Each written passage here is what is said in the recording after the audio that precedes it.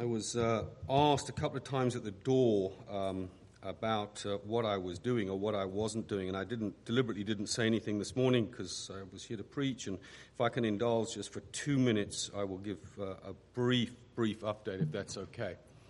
Just literally 2 minutes. Technically, I'm the associate minister at Covenant Presbyterian Church, but I don't do many house calls because I'm never there. I travel a lot. I work with a mission which is called MINTS, as the stuff you eat. Used to be called Miami International Seminary, and it's based in Florida. We run a degree program out of Florida, and we set up small micro campuses or mini campuses all over the world, literally all over the world. And basically, we teach Reformed theology to people who would not have an opportunity to get it in any other way. So that's what I take the liberty whenever I go somewhere. I mentioned to you this morning the Sermon on Jonah is part of a lecture series on the book of Jonah. What you're going to hear tonight on John is taken from some material on John that we do. And we make available. Everything's publicly available, so if you're interested and if you'd like to find out any more, it's all on the web. Just go to mints.edu, and you can find it. And we've got lots of resources, and all the stuff that we do, we put up online and we give it away for free. We're working in lots of different languages all over the world, including Russia. We're now working in Chinese, Russian, Chinese, Spanish, Portuguese, Bulgarian, and various other languages. But let's turn to the Word of God, shall we? Let's turn to the Word of God and look at John chapter 15. John chapter 15. And we're going to look in some detail, I hope, at John 15, verses 1 through 8. John 15, 1 through 8. I am the true vine, and my Father is the vine dresser. Every branch in me that does not bear fruit, he takes away. And every branch that does bear fruit, he prunes that it might bear more fruit. Already you are clean because of the word which I have spoken to you. Abide in me, and I in you. As the branch cannot bear fruit by itself unless it abides in the vine, neither can you unless you abide in me. I am the vine, you are the branches. Whoever abides in me and I in him, he it is that bears much fruit. For apart from me, you can do nothing. If anyone does not abide in me, he is thrown away like a branch and withers, and the branches are gathered, thrown into the fire and burned. If you abide in me and my words abide in you, ask whatever you wish, and it will be done for you. By this my Father is glorified, that you bear much fruit, and so prove to be my disciples. Father, we do thank you indeed for your word.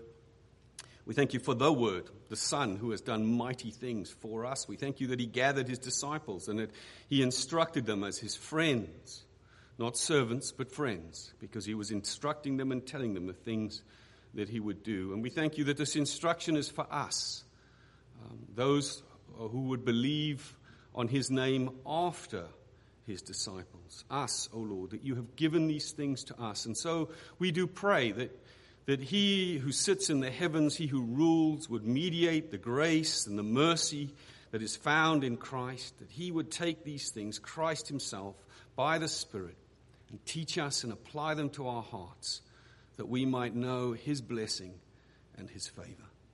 Father, these things we ask in Jesus' name. Amen. I was told I could take my tie off, but I'm going one step further. It's rather hot up here, I'm afraid.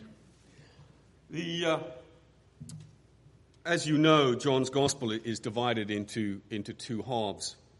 In the first half, John gives 7 mighty signs which prove that Jesus is the Christ, the Son of God, and that runs you to chapter 12. And then you move on to the second half of the Gospel, where we are now, where Jesus takes his disciples aside and he instructs them.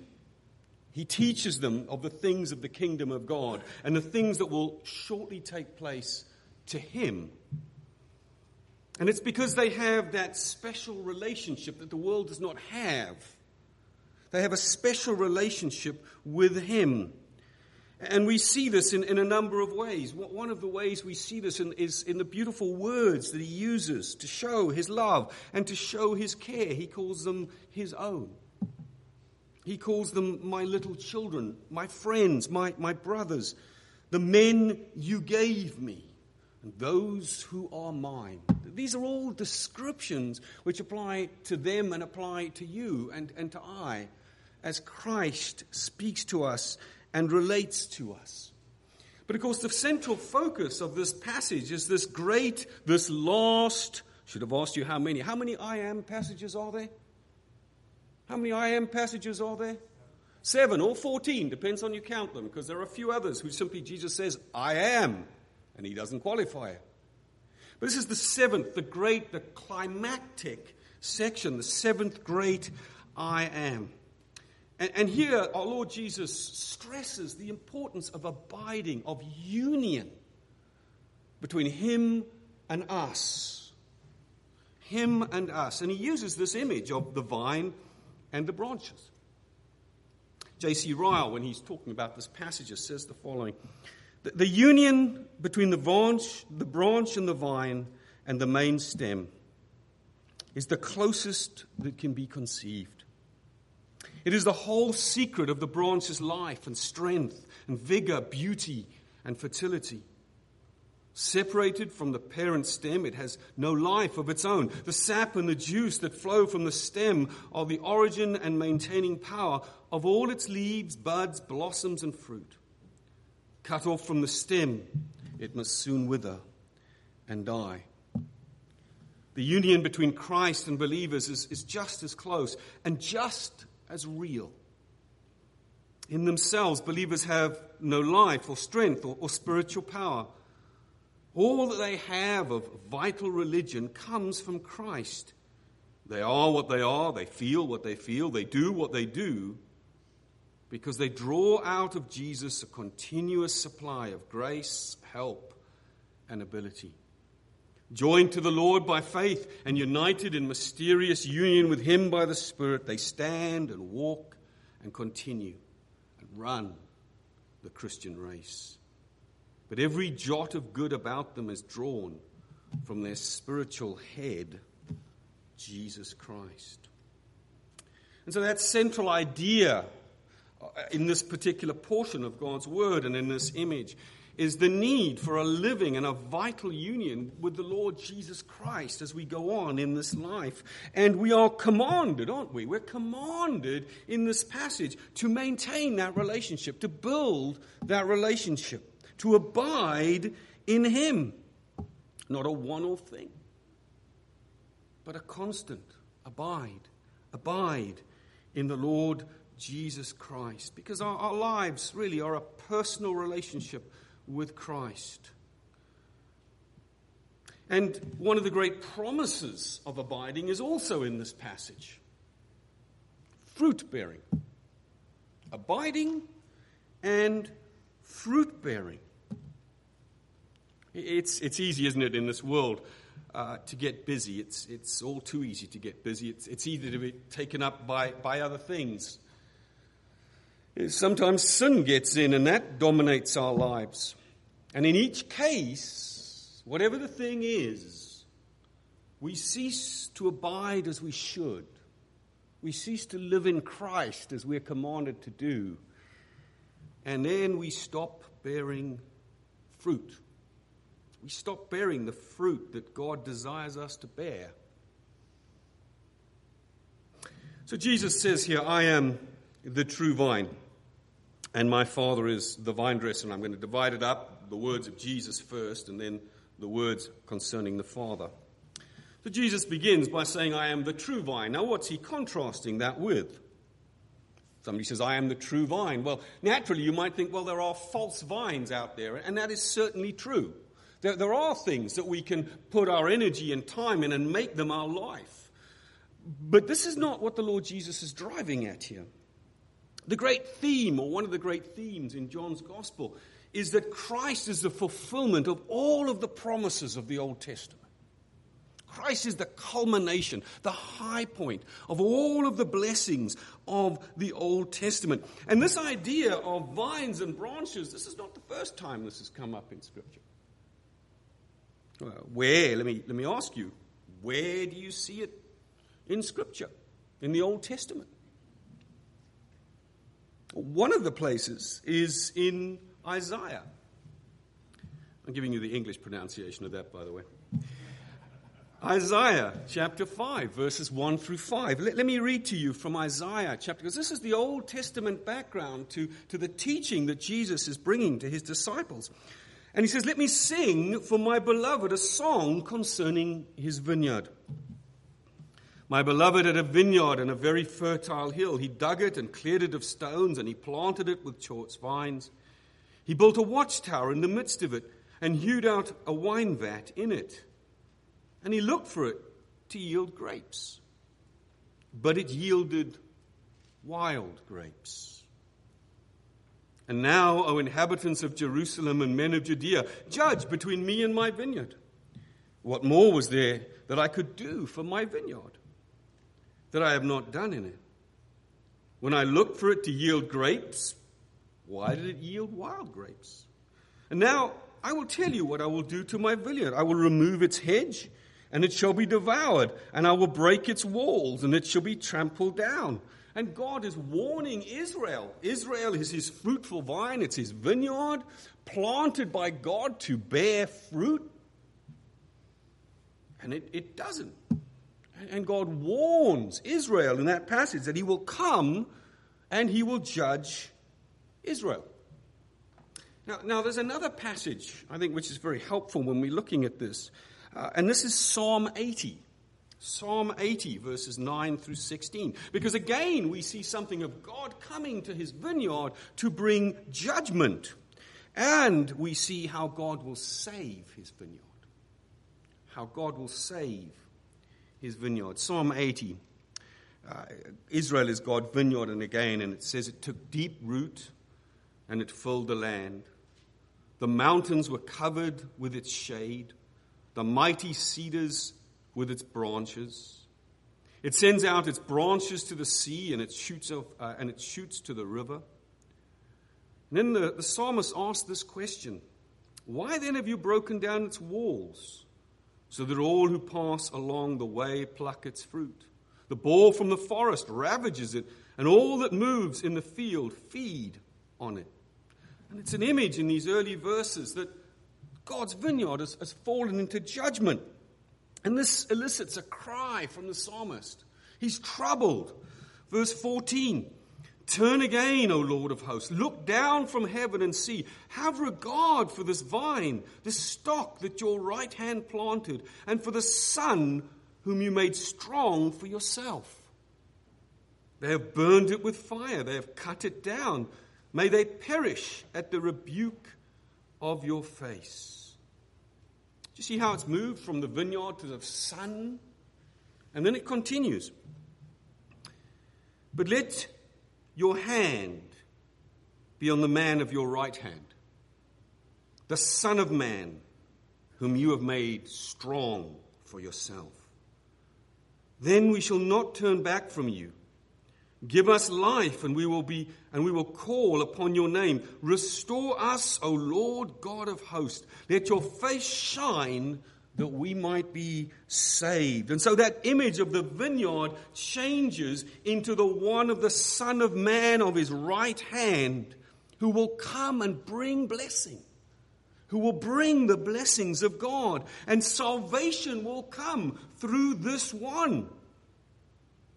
And John, when he records Jesus' words, "I am the true vine," is pointing to that one. Jesus is the true vine. Jesus is the true vine that brings all of the blessings. Jesus is the fulfillment of all that Israel was not and failed to be in and of itself. Jesus is the culmination of all of the promises, so that the promises made to Israel are fulfilled, so that God's word will not return unto him void. And then in Christ Jesus, he says, "I am the true vine, And for us in the church, if we want to be fruitful and profitable, it's the Lord Jesus to whom we come to have life. It is the Lord Jesus to whom we come that we might bear fruit. It is the Lord Jesus that we come to that we might be under the Father's care and receive the blessings. And this is what our Lord Jesus Christ is saying when he says, I am the true vine. Then he makes a command and a promise. He makes a command and a promise. There are two interlocking thoughts that run through these 8 verses. Abide and bear fruit. Abide and bear fruit. Just look down at the passage if you have it in front of you. How many times does the Lord Jesus say, abide in this passage? How many times does he talk about bearing fruit or not bearing fruit? Quite often when you're preaching or when you're teaching, you sometimes don't like to repeat yourself because you think, well, I've said this to people and they've heard. It's not a pride thing or anything. You've just said, well, I've said this. I don't want to bring this up again. Well, the Lord Jesus has no scruples here, right? How many times? Add them up. Add them up. Abide in me. Abide, abide. And you will bear fruit. You will bear fruit. You will bear fruit. If somebody came up to you in the street and said, what is Christianity about? You can answer that in many ways, can't you? You can answer that legitimately in many ways. But one of the ways that you could and should answer is exactly what our Lord Jesus says here.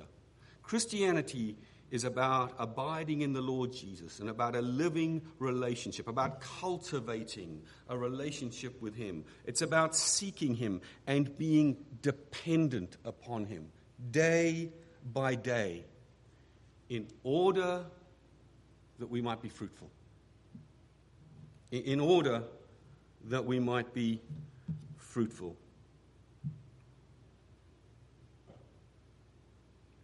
We believe in justification by faith alone without works, and that is biblical. But the confession then goes on, doesn't it, and says, but faith is never alone. One of the great things that our Lord Jesus Christ wants us to do is abide to be fruitful. And the question comes back to us, are we abiding? Are we fruitful? Are we abiding and are we fruitful? Now that word abide is very much an ongoing word. It's a conscious dependence, a thinking to myself, am I abiding? Because this is what the Lord Jesus is saying, abide in me. And it asks us, are we abiding? Are we acting in his life? Are we acting in his strength and in his power? Are our lives governed by the Lord Jesus Christ and his thoughts and his word? And we forget sometimes, don't we? But our Christianity is very much a religion of power. There's a need for strength, isn't there? There's a need for strength. Maybe when you're younger, you don't think like that. But when you get older, you suddenly realize, I don't have the strength that I used to have. Right? And if you think you have the strength and you're that strong, well, stop death. Because you can't. If people had the strength and could do it, we need strength, don't we? We need strength. We need power. And we need spiritual life that has a source outside of our own broken hearts. And this is who the Lord Jesus Christ is, the one who can provide these things. I am the vine. You are the branches.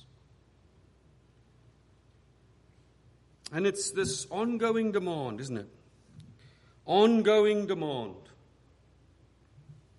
Daily abiding.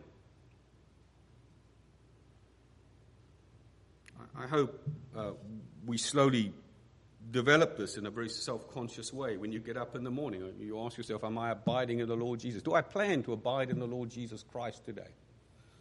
Do I plan to live by his grace and by his strength? And then from this abiding comes fruitfulness. Brethren, we are made in the image of God, and one of the parts of the image of God is a fruitful God. That's his nature. Go back to the original creation.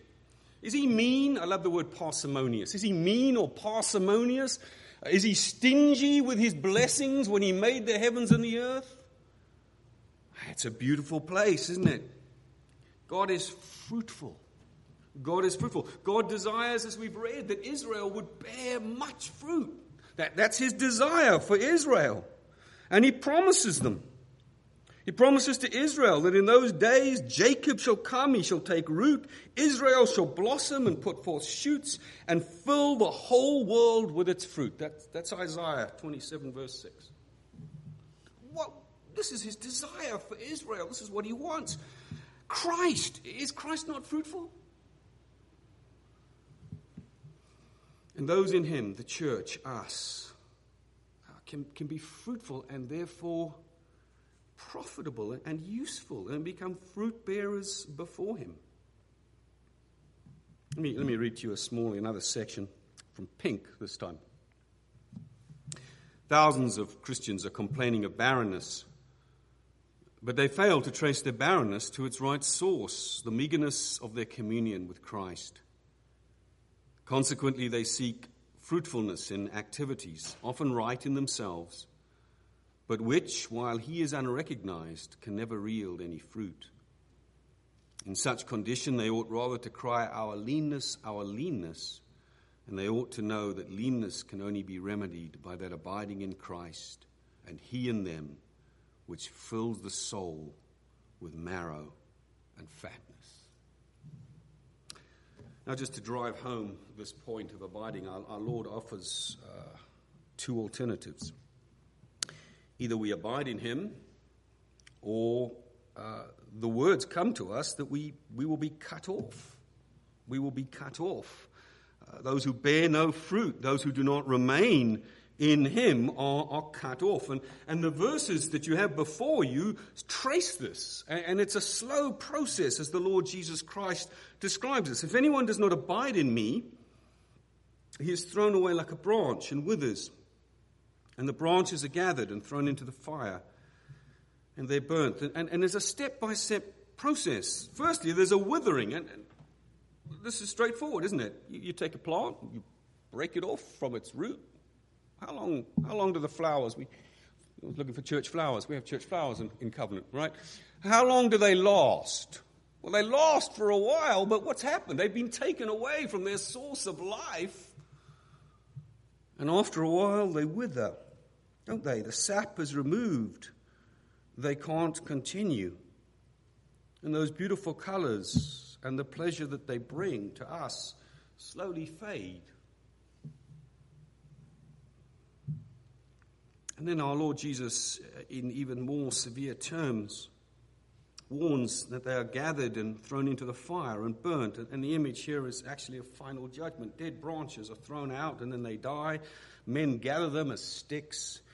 And on that eternal day, they will be separated and burnt with fire. This is a trivial illustration. We had a beautiful cherry tree in the back of our garden in England. It was a beautiful tree. And the neighbors behind us came and said one day, please, the roots, we're worried about the roots. We don't get any shade. We liked it because we had privacy. But they said, no, we don't get any shade. We have a tree surgeon, as they're called there. We have a tree surgeon who will come around and lock the tree down. And you'll win because we'll pay for it. And we'll win because we'll have a little bit more light into our backyard. And being nice people, we said yes. Well, the guy came and he cut it back and he cut it back and he cut it back so hard he killed the tree. Beautiful tree. Killed the tree. The only profitable thing which was left was firewood. You know, really, we went down there and after it, we realized, well, this is before we realized that it was never going to grow again. We chopped all the bits up and in the cold of winter, we burned it, because that was what it was good for at that point. That was all it was good for. So here, our Lord Jesus Christ both shows us the great blessings of abiding in him, and then at the same time At the same time, he warns us that these things are serious and we need to take stock. So this is our Lord Jesus. He says, I am the vine. And then he goes on to talk about the second person of the glorious Trinity. My Father is the vine dresser. My Father is the vine dresser. He is the one who has special care, in a sense, over the vineyard. And we've already seen this, if you like, in Isaiah chapter 5.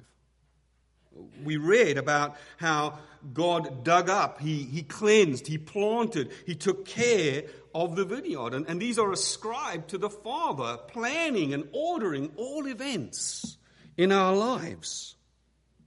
And he does so to develop Israel in that illustration. He called Israel. He separated Israel. He brought her out of her captivity. He put her in the land. He gave her his ordinances, his temples, his prophets, his priests, the law. He planted her in a good place that she might grow. And let me encourage you, in the same way, the Father is doing the same in our lives. The Father is doing the same. He is called. You are called. You have been separated, ordained to come unto Christ, to be led in paths of righteousness, in ways of blessing. Daily he has thought ahead and provided for us, and he has ordered every step of our lives. Your Father is the vine dresser. Your Father is the vine dresser. It's an amazing thing. He could have delegated it to angels. He could have said, well, I've done the main bit. Yeah, let the angels take care of it. But he says, my Father is the vine dresser. No less than the Father himself is the vine dresser. And you see the beautiful way that the two work together? You've got the Father and you've got the Son. And the Father ordered, planning all things so that you come to the Son and draw life from the Son. Because the greatest gift that the Father has given is the Son. And the greatest riches that you possess are yours, inherited in Christ Jesus, earned and bought for you by him. My Father is the vine dresser. And he knows his garden. My mother loves gardening. You can actually garden out there because it's not so hot most of the time. So A, you want to be outside. Your problem is it's too cold half the time. But B, the climate just seems to be better organized. And come end of this year, probably my mother will be sketching out on her iPad what she wants her garden to look like next year. What plants she wants to flower, what colors she wants in various parts of the garden, and what cycles, because they will cycle through different times. They will come, they will bloom, they will blossom, and the next ones will come and bloom. She puts time and energy and thought into that. How much more does the Father do? How much more does the Father do? As a great gardener, planned, organized, thought through every aspect of our lives, providing all we have need of for life and godliness in the Son. In the Son. And he walks around. My mother walks around, I know. She walks around the garden, checking it for what needs, what is lacking. What needs special encouragement. Even so, the Father watches over the condition of each branch, to water, to train, to prove it.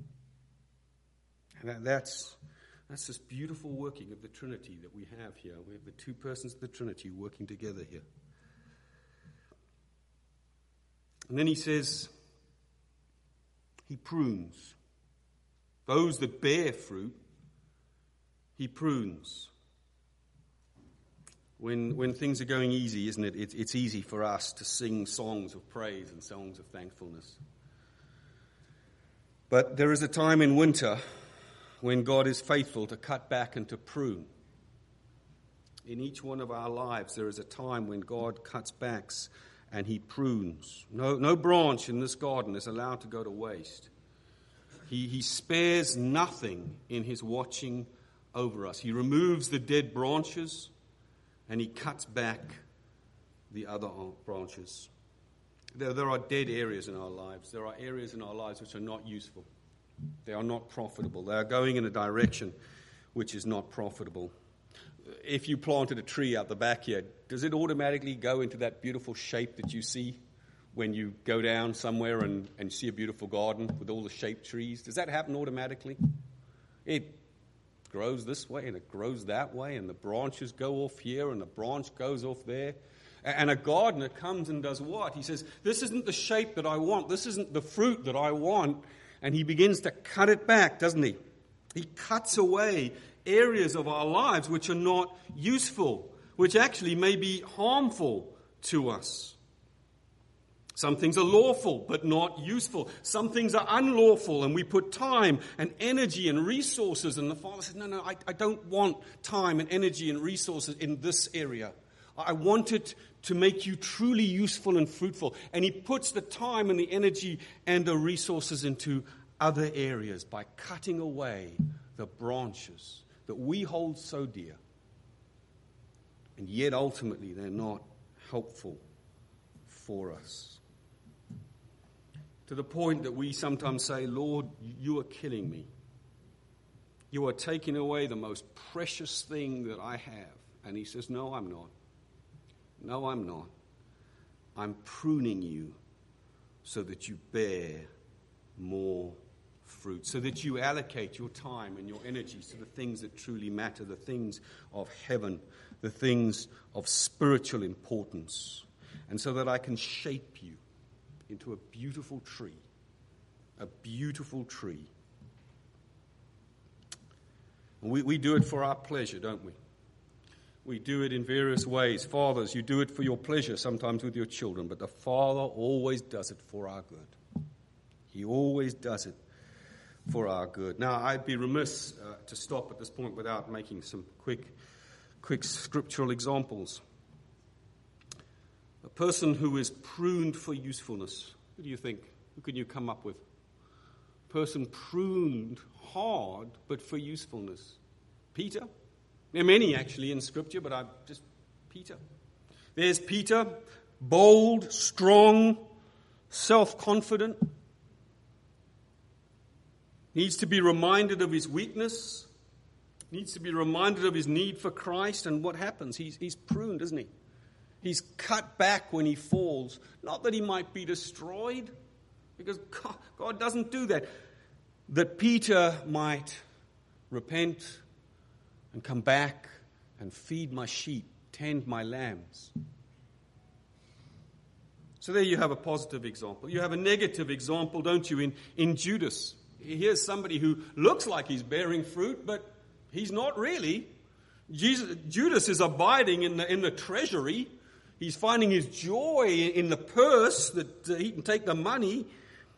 He's with, but not of. He's close, but not in the kingdom. He's not truly abiding in the Lord Jesus Christ. And we know the end of Judas, don't we? He's cut off. This process happens, doesn't it? Then let me ask you a question. Who is the most fruitful person in Scripture? It's my third example. Who's the most fruitful person in Scripture? Good question, isn't it? I think it's a good question. It's got an easy answer, actually. It's Sunday school, right? So it looks like a squirrel, it moves like a squirrel, but the answer has to be Jesus, right? Who in Scripture is the most profitable of all of God's servants? The Lord Jesus Christ. Who in Scripture is pruned the hardest? The Lord Jesus Christ. Who in his pruning bears the greatest fruit unto the Father? The Lord Jesus Christ.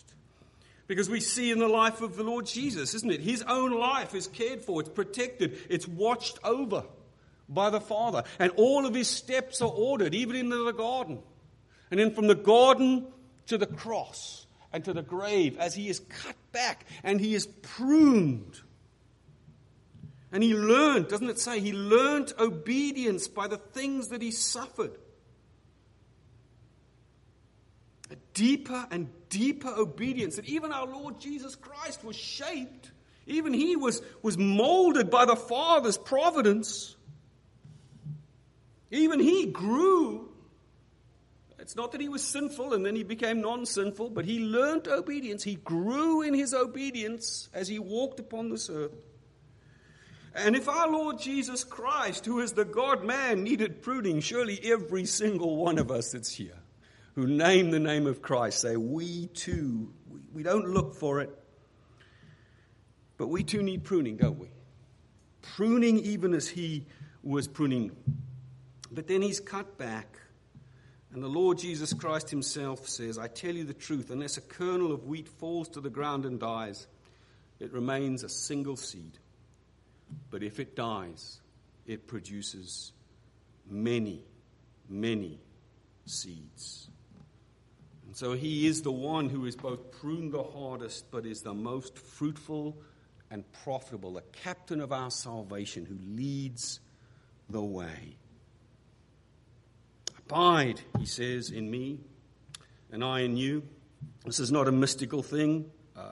It is through the Spirit, but actually in this passage, John doesn't mention the Spirit. You have to wait till the next chapter before John starts to mention the Spirit. When he says, abide in me, his focus is on obeying God's word. You are already clean, he says in verse 3. Why? You are already clean, because my word abides in you. We abide in Christ as his word abides in us. The cleansing power of the word Jesus has spoken to his disciples is the equivalent of the life of the vine pulsating through the branches. And another way that we abide is prayer. It comes out in the verses immediately following this. Those who abide have their prayers answered. And their prayers both are a source of comfort and a means to bear fruit. Through our prayers, through the cries of the man who is abiding in the Lord Jesus and pruned by the fathers, this is a way of fruit bearing. As we learn to grow and to pray according to God's will more and more and more. And so our fellowship with Christ and our thoughts and our thinking, everything is shaped by God's will. And then there's a third way that he mentions abiding.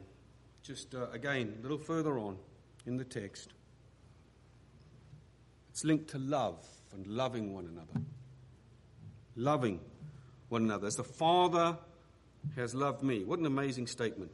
Can you get to the depths of that? As the Father has loved me, so I have loved you. How do we get to the depths of that? As the Father loves the Son, so the Son, with the same intensity and earnest and depth and height and width and breadth, loves you. Abide in my love. If you keep my commandments, you will abide in my love, just as I have kept my Father's commandments and abide in his love. And this is my commandment, that you love one another as I have loved you. How do we abide in the Lord Jesus? Well, we abide by letting his word abide in us. We abide as we grow in our prayers and our wrestling with God. We abide as we love one another and growing in love for one another. And do not be downcast, brethren. God loves fruitfulness. And as we abide, he will make us bear fruit. So that on that day, he will say, this is my profitable servant. My good and profitable servant. Come into the place of rest. Let's pray. Father, we do thank you for this, your word. And we pray that we would be those who truly learn what it is to abide in the Lord Jesus Christ. And so abiding, Lord, we would bear fruit and do what is pleasing in your sight. For these things we ask in Jesus' name. Amen.